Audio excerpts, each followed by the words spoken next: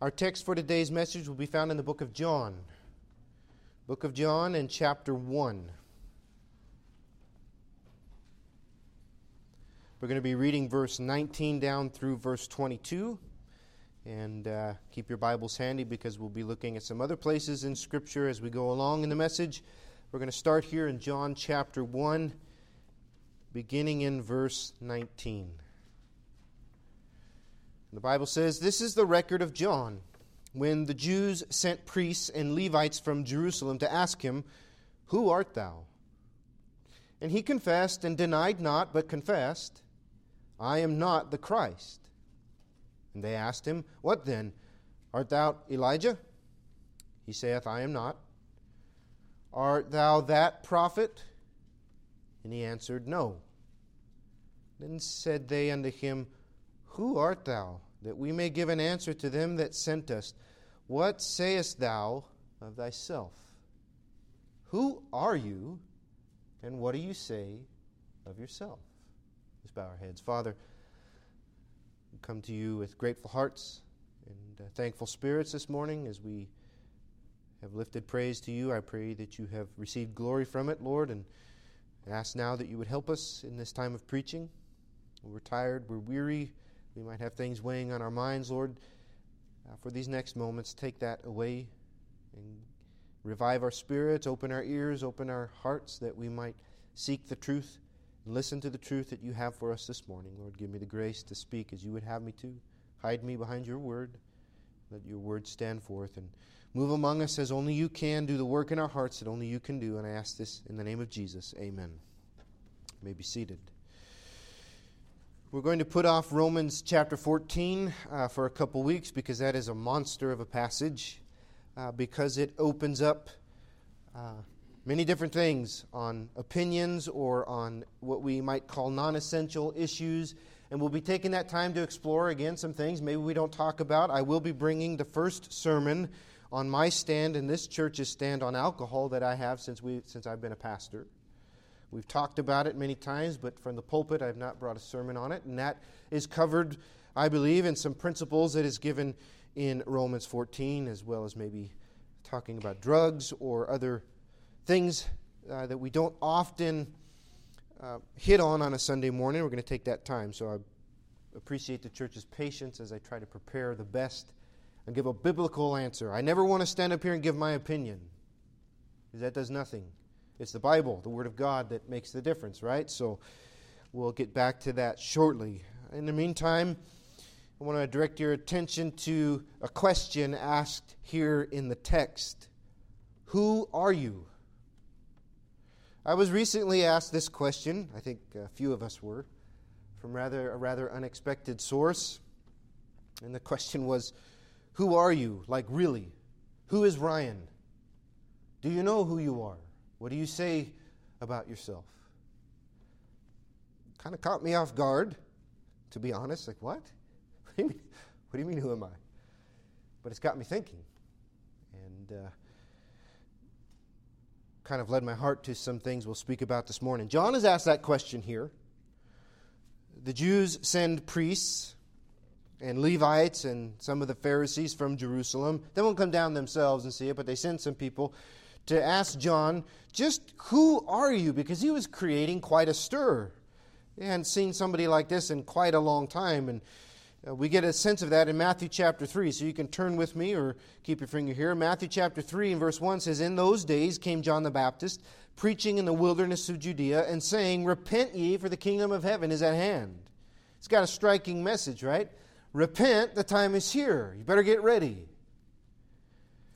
"For this is he that was spoken of by the prophet Isaiah, saying, 'The voice of one crying in the wilderness, prepare ye the way of the Lord, make his path straight.'" That's kind of an explanation that Matthew gives. This is the one that was promised. "And the same John had his raiment of camel's hair, and a leathern girdle about his loins, and his meat was locusts and wild honey. And then went out to him Jerusalem and all Judea and all the region around Jordan, and were baptized of him in Jordan, confessing their sins." John shows up and he's creating quite a scene. And the Bible says it's a big stir. When the Bible uses words like all, it doesn't use them just to make an impression. No, every word of the Bible we believe is perfect. We believe the Scripture is inerrant. Every word is perfect. So when it says all Judea, all the region around Jordan, that's what it means. There's a lot of people coming out to see John. Thousands of people. And he's got a unique message. He's got a unique appearance. The last of the great Old Testament prophets come to prepare the way of the Lord. You understand, they hadn't seen anything like that for a long time. There had been about 400 years of silence from the last of the Old Testament prophets to when John shows up on the scene and begins preaching repentance and to make the way of the Lord prepared. So no wonder they're asking this question. Who are you? And his answers are right on. If you look back in the text, he answers some very specific ways. Verse 20 makes it very clear. He confessed, denied not, but confessed. I like the way Bible writers use that. That means they're making a very important point. John the Baptist never claimed to be Christ. In fact, he made it clear, I am not the anointed one.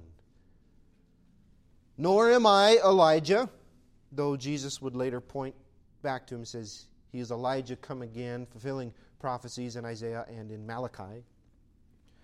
But he says, I'm not Elijah, nor am I that prophet of Deuteronomy, because Moses promised somebody that would come. There's a prophet going to rise up among you. Listen to him. He's talking about Christ. He says, no, I'm not any of those. Because I know that's what you're getting at by asking me these questions. That's who you're trying to make me. You see, they were asking loaded questions. Who are you in that, well, you must be this person. I'm not who you're trying to make me be. I'm not falling for your trap. And that happens so much today. The world asks us loaded questions.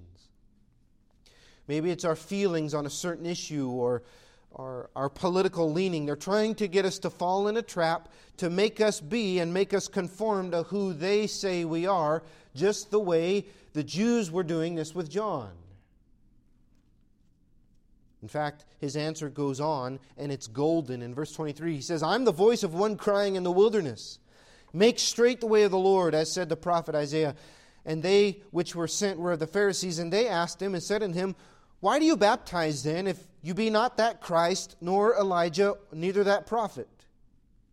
And John answered them, saying, I baptize with water, but there standeth one among you whom ye know not. He it is, who coming after me is preferred before me, whose shoes latchet I am not worthy to unloose. These things were done in Bethabara beyond Jordan, where John was baptizing. The next day John seeth Jesus coming unto him, and saith, Behold the Lamb of God, which taketh away the sin of the world. John has an awesome answer because he recognizes his place. He recognizes his calling. He owns it, and he points right to Christ in all of it.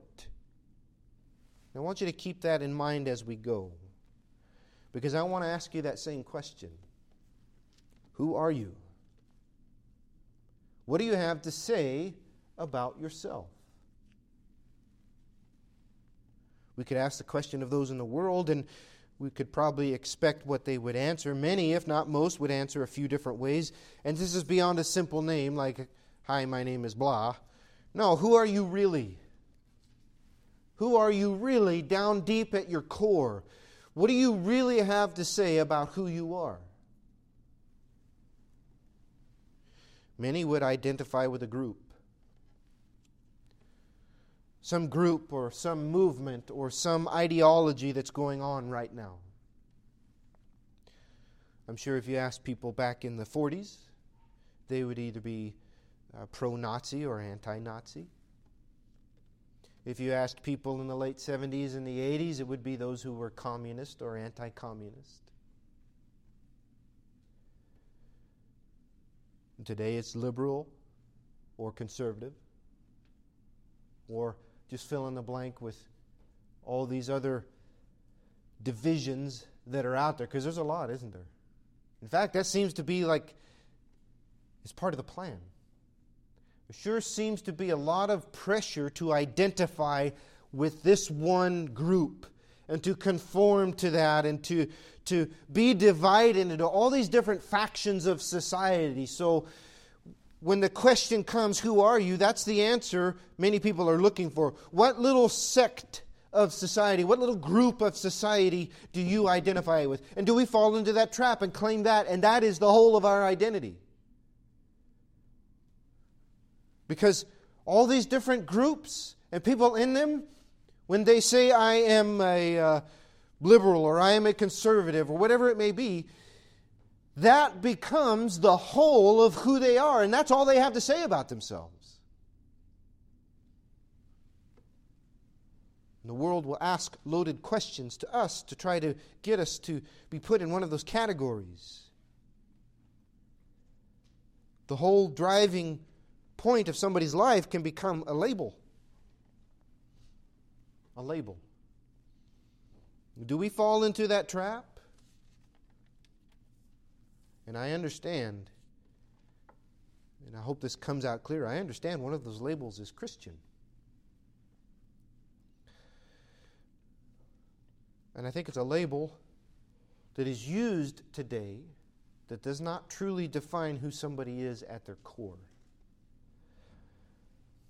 Many of those who call themselves liberal or Democrats or something along that line, I think down deep, do not agree with the evil that is being evidenced day by day from people of those parties. I'm talking about late-term abortion and things of that nature. I think there are many who would use that label of themselves just because they don't like principles of the other side. They don't really down deep agree with those kind of principles. In the same way, most people who would identify themselves with a Christian label do not understand the depth of what that means. Does that all make sense? They don't understand the depth of what it means. It's just a label. It's not who they are. Some people will be quick to identify themselves with some surface level label or identifier. If you ask somebody who they are, many people will identify with a vocation. Hi, my name is Joe and I work in a button factory. That is the whole of their story. That's who they are. Who are you? I am my job. And their life is wrapped up in it, and so that they lose their personal identity, and to lose their job is to lose themselves. And maybe you know people like that that are utterly devastated when things like that come along. Some people identify themselves like that. Other people identify themselves with their activities or their hobbies or their status. Some people identify themselves, their answer to who are you is their sin. Either that be homosexuality, to transgenderism, to alcohol or drug use. I know people that proudly say that is who I am. That is what defines me. And even that is surface level. Well, we know what the world may say. I want us to focus within, as I have on myself these past few days. And here's why. I believe it's absolutely vital. It's extremely important that you and I have a rock-solid, crystal-clear view on who we are. That we have a grip on this, and that there is a foundation on which all of our life is built. That we go out into this world and we engage the cultural issues, we engage the people around us, not with some pre-made label that they'll quickly slap on themselves. No, we engage them truly knowing who we are. Because that makes a difference. So I ask you this morning, how would you answer this? What would you say of yourself? John had the right answer. Well, do we? Do you and I have that right answer? And here's what I think I should say. I don't always get it right, and I don't always have this straight in my mind, but here is what I should answer. Who am I? Number one, I am a sinner saved by grace. I am a sinner saved by grace. That's number one. It's got to be number one, or everything else in our life will be off. If that is not who we realize we are, first and foremost, at the very core of our person, every single thing in our life will be off if that is not the rock upon which we are built. I am a sinner saved by grace. And I want to spend just a little time with this, kind of explaining why it's so important. We believe, or rather the Bible declares, that's a better way to put it. The Bible declares that every single human being is made in the image of God. Every single human being is made in the image of God. Go to Psalm 139 with me. Psalm 139. Something that David says here that is, I believe, is true of all humanity. Psalm 139 and verse 13. David is giving praise to the Lord here, and he says some very interesting things. Verse 13 of Psalm 139. For thou hast possessed my reins, thou hast covered me in my mother's womb. I will praise thee, for I am fearfully and wonderfully made. Marvelous are thy works, and that my soul knoweth right well. My substance was not hid from thee when I was made in secret and curiously wrought, I believe other translations say, knit together in the lowest parts of the earth. Thine eyes did see my substance, yet being unperfect, and in thy book all my members were written, which in continuance were fashioned, when as yet there was none of them. He's talking about the wonder of God in creation. He says, I am fearfully and wonderfully made. You saw me. You knit me together in my mother's womb. And even though when I wasn't fully formed, you saw it.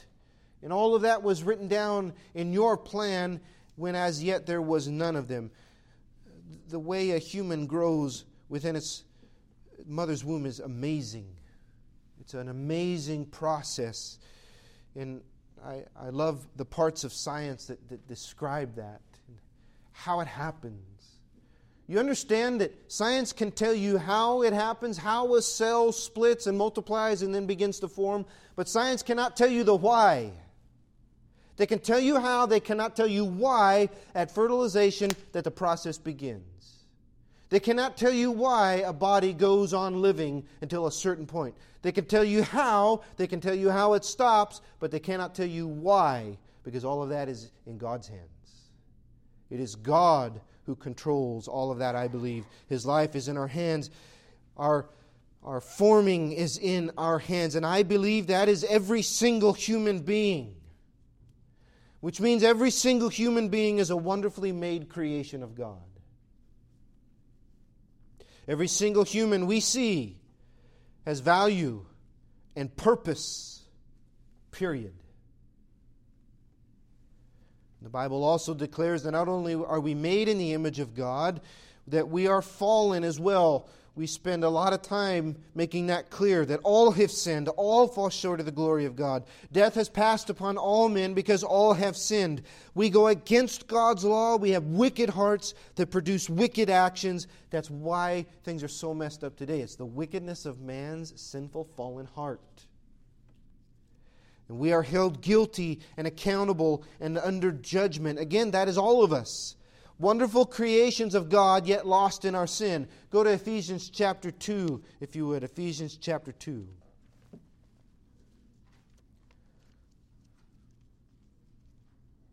There's a reason I want to walk through some of this familiar territory. We are wonderful creations of God, made in His image, yet our own sin has separated us from Him, and we are guilty and under judgment. Ephesians 2 and verse 1 says, you see the next words are in italics. That means it's not in the original writings. Here's what Paul writes. You were dead in trespasses and sins. You were dead in your sins, wherein time past you walked according to the course of this world, just following the wind of society, and wherever humanity went, that's where your hearts went. You walked according to the course of this world, according to the prince of the power of the air. Oh, he adds another layer there. Who is this prince of the power of the air? The Bible tells us that is Satan. Satan and his working in society, his demonic influence on the hearts of man. Not only does the dead, sinful heart follow just the course of the world, it follows Satan's leading and demonic temptations and demonic courses. Walked according to the prince of the power of the air, the spirit that now worketh in the children of disobedience, among whom also we all had our conversation in times past. I don't know if you underline or write in your Bible. I would underline that phrase. All of us. None of us are born outside of that. We all serve Satan. We all serve this world. We all were dead in our own sins and our own trespasses. We all had our conversation, our lifestyle in the times past in the lust of our flesh, fulfilling the desires of the flesh and of the mind, and were by nature the children of wrath, even as others. That is a description of humanity. That's a description of us. But verse 4 brings in probably the best news we've ever heard, right? But God. We were hopeless, damned by our own sins, dead in trespasses and sins, but God reached down to us. But God, who is rich in mercy, for His great love wherewith He loved us, even when we were dead in sins, hath quickened us together in Christ, or quickened us together with Christ, by grace ye are saved, has raised us up together and made us sit together in heavenly places in Christ Jesus, that in the ages to come He might show the exceeding riches of His grace in His kindness toward us through Christ Jesus. For by grace ye are saved through faith, and that not of yourselves, it is a gift of God. Not of works, lest any man should boast. We are His workmanship, created in Christ Jesus unto good works, which God hath before ordained that we should walk in them. You see, without God we have no hope. But it is by His love, by His mercy, by His grace, He reached down to us, and He provided us salvation through Christ Jesus. Without Him, I'd still be a sinner on the way to hell. But God reached down. But God loved me. I didn't pull myself out of it. I did not reform myself like I got my life straight and now I'm all good. No. God reached down to me. He saved me. While I was still a sinner, while I was still against Him, He saved me. If that falls dead on your heart, you better repent. If that has lost its wonder, then you need to start praying for a soft heart again. We were sinners except for God.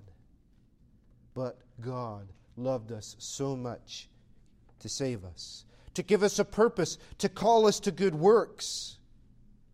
Listen, understand me when I say this. Church is important. Church attendance is important. Witnessing is important. Baptism is important. But don't get the good works in front of grace. There is a why we do what we do. Understand? There is a reason we seek to worship the Lord in spirit and in truth, which is what the Scriptures say. There's a reason we get baptized in church, and we go to church, and we sing, and we give, and we do all that we do. It's not just to do those on some surface level. No. Why do I come here? Because He saved me. Why did I want to join with His people? Because He saved me. Why do I give to Him? And why do I witness to others? The core reason, the foundation is because God saved me who was a sinner. Because you realize without that, everything's hopeless. Without His grace, I have nothing, I am nothing except for God and for His grace. He is my Father, He is my Lord, He is my life. Literally. So that changes everything about who I am. That orders my life. I once was dead in sins, now I'm alive in Christ. I used to live this way. Now I'm a new creation in Him. I've been born again. So some things in life are going to change, aren't they? That orders my life. That orders my worldview, how I view everything and everyone around me. That gives me purpose. That keeps me humble. That motivates everything, every other aspect. I do what I do, and I am who I am because I'm a sinner saved by grace. I believe that is the most important foundation. And I would ask you, have you spent time with that lately? It would do you good to relive your experience of salvation. To remember what it was like. Maybe you felt guilt. Maybe you felt fear. Whatever it was, the conviction and the knowing that you were lost and under judgment. And then the peace that came once you cried out for forgiveness, once you cried out for Him to save you. Have you dwelt on the thought that God would die for me? That He would come here and give His life for me? And how many times I've trampled on His blood, as it were, in a sense, as Hebrews chapter 10 talks about, knowingly doing stupid, wrong things, even though I've been saved for a number of years. But yet He still saved me. That I'm not even worthy to unlatch His shoe, but He died for me.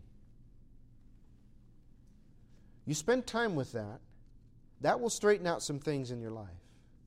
It becomes a foundation not only for your whole life, but it becomes a foundation for how we view others. Listen now.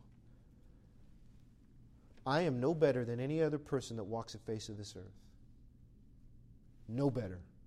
I don't care what they claim. I don't care what they do. I don't care what political view they hold. I don't care what sexual preference they say they are. I am no better in no way.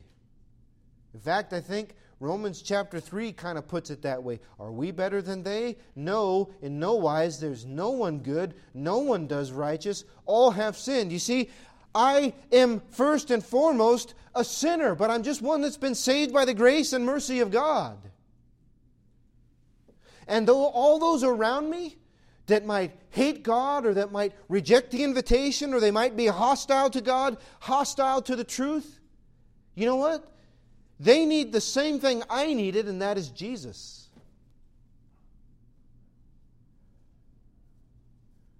I am not any better. In fact, I want you to remember something Paul says in 1 Timothy. Let me read you that. We might see some pretty nasty people in the news or in politics or in the world stage. We might think they are beyond, or they are unsavable, or they are hopeless. No. Back that train right up. 1 Timothy chapter 1, verse 12. Paul speaking, I thank Christ Jesus our Lord, who hath enabled me, for that He counted me faithful, putting me into the ministry, who before was a blasphemer and a persecutor and injurious. Paul literally went from door to door, knocking on the door. Do you believe in Jesus? Are you a Christian? Yes, you are arrested and you're on your way to death. Door after door after door, doing so with the religious leaders' approval. He had letters that gave him the authority as he went from city to city. That's what he was doing on the road to Damascus, was to go arrest Christians and to put them to death. We've seen some nasty people, and Paul was chief among them. He says, listen, I was doing some pretty bad things, but I obtained mercy because I did it ignorantly in unbelief. You understand? People don't know better. What do you expect the world to do? Worship God? Do you expect it to be some safe and cushy place where everybody says, God, Christian, do what you do, you're doing great? That's heaven. Heaven's not here yet.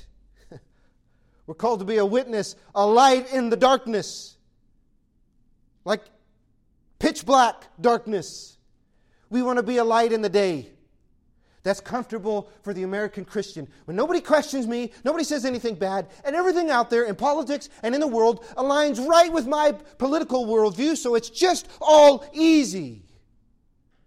No, we are in a world full of lost, unbelieving sinners, just like we were, who need the light of God. Paul says, I did some bad things, but I did it in unbelief. I didn't know better, and God had mercy on me. The grace of our Lord was exceeding abundant with faith and love, which is in Christ Jesus. I wonder if we have an abundant love for the sinners around us. Here's what Paul says. This is a faithful saying and worthy of all acceptation, that Christ Jesus came into the world to save sinners, of whom I am chief. He didn't come to make it cushy for His church. He didn't come to make us the powerful rulers of the land. He came to seek and save that which is lost, to save sinners. Did we forget that about our Lord and Savior? Have we forgotten that that is our number one calling? Not to earn a living, not to be at ease, but to go to the sinners around us just as the same as somebody went to us with the saving message of the gospel of Jesus Christ. I am not ashamed of the gospel of Christ, for it is the power of God unto salvation to everyone who believes. Does He not tell Corinth, hey, there's some people that aren't going to inherit the kingdom of God, and liars and blasphemers and effeminate and homosexuals and all these kind of things? He goes on the list. What does he say at the end of that list?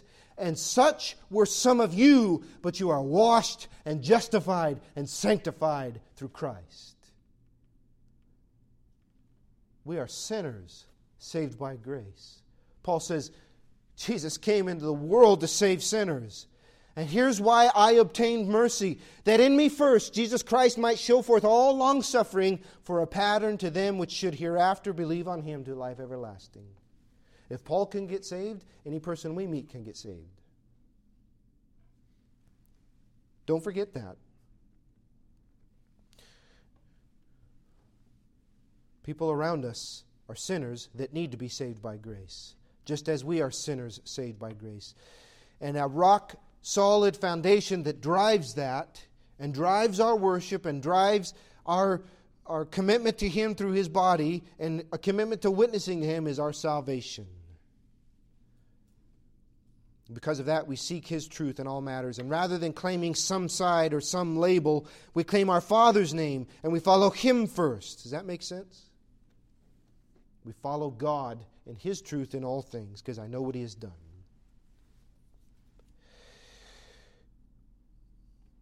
And this becomes much more than some surface level Sunday activity. No, it's who I am. I am a sinner saved by God's grace. And then everything in our life begins to build on that. We're running out of time, so listen up quickly. I am a sinner saved by the grace of God. That's who I am, but I am also a husband and a father. I'm a husband and a father. Now, that's not crazy extraordinary, like, oh, really, you are? There's a lot of people around us that are husbands and fathers. A lot of guys are, as lots of women are wives and moms, and I believe it is a special blessing. The Bible says marriage is honorable in all. That's across the land. In people that believe and people that don't believe. It's an institution, just as parenthood is an institution given to us by God, that is a special blessing. The blessing to care for and love a spouse or to raise children, it's amazing. It's a big responsibility, right? But it takes on a whole new level in light of number one, doesn't it? That my relationship with God is not only the foundation for how I view others in society and current events, but it's the foundation for my home and yours too. Turn to Ephesians chapter 5. I want to pull out a quick couple statements here. We won't spend time to go through it, but it's a beautiful, wonderful passage. Ephesians 5:22. Wives, submit yourselves to your own husbands as to the Lord. For the husband is the head of the wife, even as Christ is the head of the church, and He is Savior of the body. Those two verses are hate speech today. People will get mad when you read those. But God has a good plan, doesn't He? That's enough I'll say about that. Therefore, as the church is subject to Christ, so let wives be to their own husbands in everything. Husbands, love your wives. That's not a crazy command. That's not a crazy thing to ask a husband to do. Most husbands love their wives. But notice what he says next that elevates it. Husbands, love your wives, even as Christ also loved the church and gave Himself for it. You see, I'm not just to love my wife in some surface level love. No, it elevates it, right? I'm to love my wife as Christ loves us. That He might sanctify and cleanse it with the washing of water by the Word, and He might present it to Himself a glorious church, not having spot or wrinkle or any such thing, but it should be holy and without blemish. So ought men to love their wives as their own bodies. He that loveth his wife loveth himself. No man has ever hated his own flesh, but nourishes and cherishes it, even as the Lord judges the church. We are members of His body, of His flesh, and of His bones. For this cause shall a man leave his father and mother, shall be joined to his wife, they two shall be one flesh. This is a great mystery, but I speak concerning Christ and the church. Nevertheless, let every one of you in particular so love his wife, even as himself, and the wife see that she reverence her husband. Children, obey your parents in the Lord, for this is right. Honor thy father and mother, which is the first commandment with promise, that it may be well with thee, and thou mayest live long on the earth. And ye fathers, provoke not your children to wrath, but bring them up in the nurture and admonition of the Lord.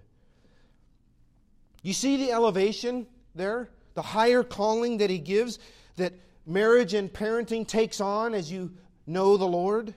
I'm to love my wife as Christ loves me, sacrificially, in a cherishing and nurturing and protecting way, a providing way.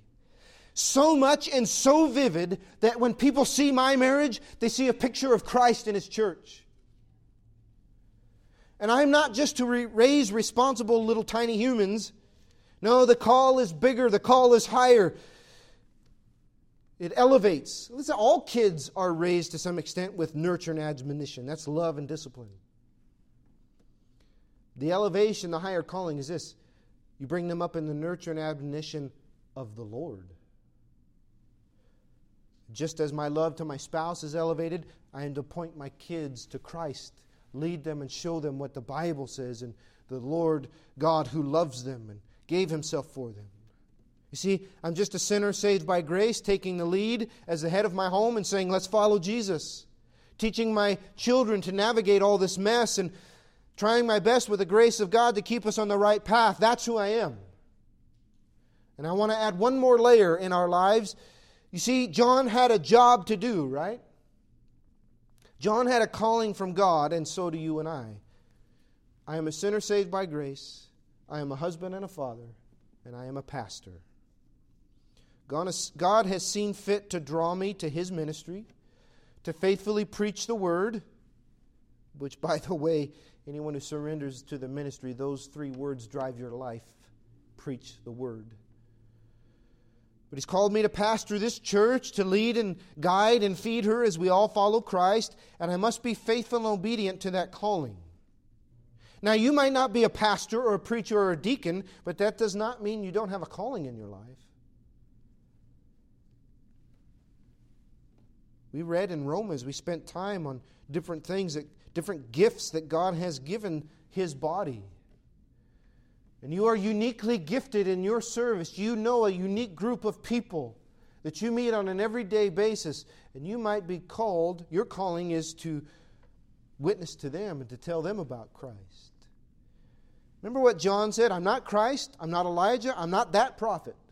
But God has called me to baptize and to get you ready to meet the Christ, so that is exactly what I will do. And beloved, each one of you have a calling. The Bible says He has saved us and called us with a holy calling and given us what we need in all things that pertain unto life and to godliness. And maybe you've been gifted in music or teaching or exhortation or giving or being faithful. Maybe your calling is just being a faithful servant of God. Well, be faithful in that. John was, and we can be too. That's the answer that I would give. That's who I am. So there's other things, sure. There's other things I might say about myself, other hobbies, but everything else to those is secondary. The main thing is, number one, that I am a sinner saved by grace, and everything else falls in line because of that. Perhaps you can say the same this morning, but what I want to bring to your mind is that we must remember that and we must own it. We are quick to own labels rather than who we are in Christ. We are at times more proud and more ready to say I'm a conservative than I am a sinner saved by grace. One is more vital. One is more foundational. The fact that we have been saved by the blood of Christ, a new creation in Him. That far outweighs any conservative viewpoints or anti-mask or anti-vaccine or anti-democrat views. By far. But have we fallen into the trap of taking on that label as our identity? Is that who we say who we are? When debates and social issues run hot, remember who we are and act and engage and speak in accordance with that.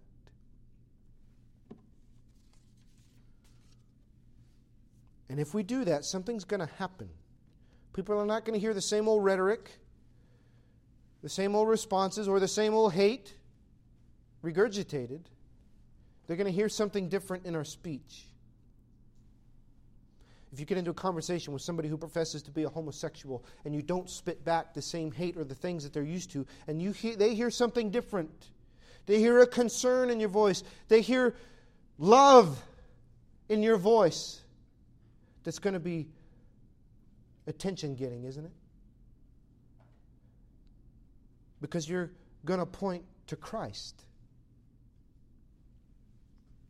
You'll show Him. You'll declare Him with your life. You'll be a Christian in much more than some self-proclaimed label, which is exactly what we're supposed to do. Don't lose this and don't get caught up in the trap to reduce ourselves to some label, whether that's conservative or anti-whatever. And it's so easy to, because we're more than that. We're more than those labels. And so are other people. People are more than liberals. People are more than homosexuals. We too quickly write off people because of some identity that they claim and say, wow, they're just a fill in the blank. No, they're more than that. The person who professes to be whatever is more than just that label. They are a wonderful creation of God who is fallen and is a sinner in need of grace, just the same as we are. They are more than the label. They're just reducing them to some sin or some self thing. That's all we focus on, and that's all we identify them with. No, look at the bigger picture. That's what we're called to do. Christ didn't do that with... Christ didn't reduce people to their labels, whether it was a prostitute or a publican or a zealot or whatever it may be. He looked past that. What did He say to the woman caught in adultery? He who is without sin cast the first stone. Really easy to throw stones at labels. What did He say to her as He looked past? I don't condemn you either. Go and sin no more. That is the message that Christ has for every single person we meet. Salvation, forgiveness, a new purpose. But we can get so caught up looking at what they profess to be. They are a wonderful creation of God, a sinner who needs to be and absolutely can be saved by grace. They are a parent or a spouse who can begin to lead their family in the right direction. Somebody who God has a calling for. I'm sure glad God looked past the sins of Saul of Tarsus to the calling that He had for him. And we should be able to see that because we know who we are. Does that all make sense? I know who I am in Christ. So let's not be so quick to take the bait. Know who you are, own it, and then point to Him. What this world needs is churches full of people with this kind of heart. Not those who get caught up in some argument and spew out the same hate as the world. That is so easy. That is so natural, right? Here they go again. Look what they did now. And they stink and blah, blah, blah. You know, it's really, really easy to do that. To where that becomes who we are. Rather than a deeper person. We need to know who we are in Christ and then engage these issues with the truth of God. Truth that is foundational and evidenced in our lives. It's truth that we know. Do you know that this morning? Who are you? What do you say of yourself? What is it that defines you, and is it Christ? I would encourage you to take a long, hard look, because perhaps we've got caught up too much. There are some important and very scary things going on, and we ought to engage and we ought to speak. That's not what I'm saying. And I'm not saying all this stuff is unimportant. No, there are some important things that affect my children that we ought to be very concerned about. Just with the right direction, the right angle. Do we pick a side and hate the other side? And that's all we talk about. That's all that comes out of our mouth is hateful, bitter speech. Spitting venom. Those people. Look what they're doing. How could they do this? Is that who you are? Is that who we've become over the past several months? Or is there more? To realize, you know what? They're sinners, need to be saved by grace. And they can be, because I was. God saved me. And He's given me a purpose. He's given me direction. He wants the same for every single person we meet. So when we engage and we speak up and say, you know what, that's not right,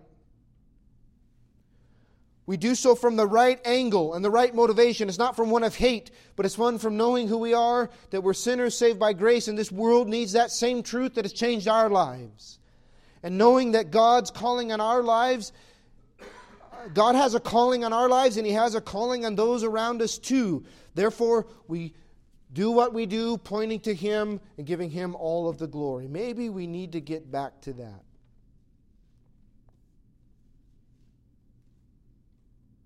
Because maybe I've drifted away too much. So, I need to take a step back and say, who am I? Am I the gut reaction to all the current issues? Or am I something more? A sinner saved by grace that motivates everything that I do. One that's trying to lead his family in the right direction. One that's trying to fulfill the calling of God on my life. And engaging the world through that worldview, through that lens, that filter. Rather than one of disgust and bitterness and hate. I think that's what the world needs. I think that's what the church needs. To stand rock solid on the foundation of who we are. So I ask once more, who are you? What do you say of yourself? Let's pray. Father, I thank You for Your grace to me. I thank You that You loved me so much and You had so much mercy and grace on me that You would save me from my sins. You would give me a new heart, a new mind in You, one that longs for You and a spirit that longs to follow You. Lord, I thank You. You would do that for me when I was so very unworthy. And Lord, help me not to become arrogant or to become callous to this fact. But I pray, as David prayed, that You would restore to me the joy of Your salvation. You would help it to be revived in my heart and to know that Your power is not for me only, but for the whole world. And that I would view those around me and those involved in issues or those involved in my life, and I would view them in that way rather than some label they profess.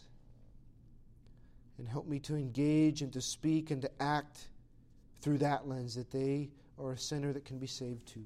No matter what they may profess or no matter what they may be found doing, that Your grace is greater than our sin and Your blood can cleanse us from all sin. Lord, help me to see that first instead of the hate, instead of the reaction, Lord. Give me the grace to engage the culture. Give our church the grace to engage the culture around us, to be a voice for truth, but to speak the truth in love and to seek to see hearts and lives changed as only You can do, Lord. Help us this morning to know who we are in You, and that it runs much deeper than any current issue. And it is the foundation for everything that we do. Help us, revive us, remind us. Speak to our hearts through Your Spirit, Lord. I ask this in the name of Jesus. Amen.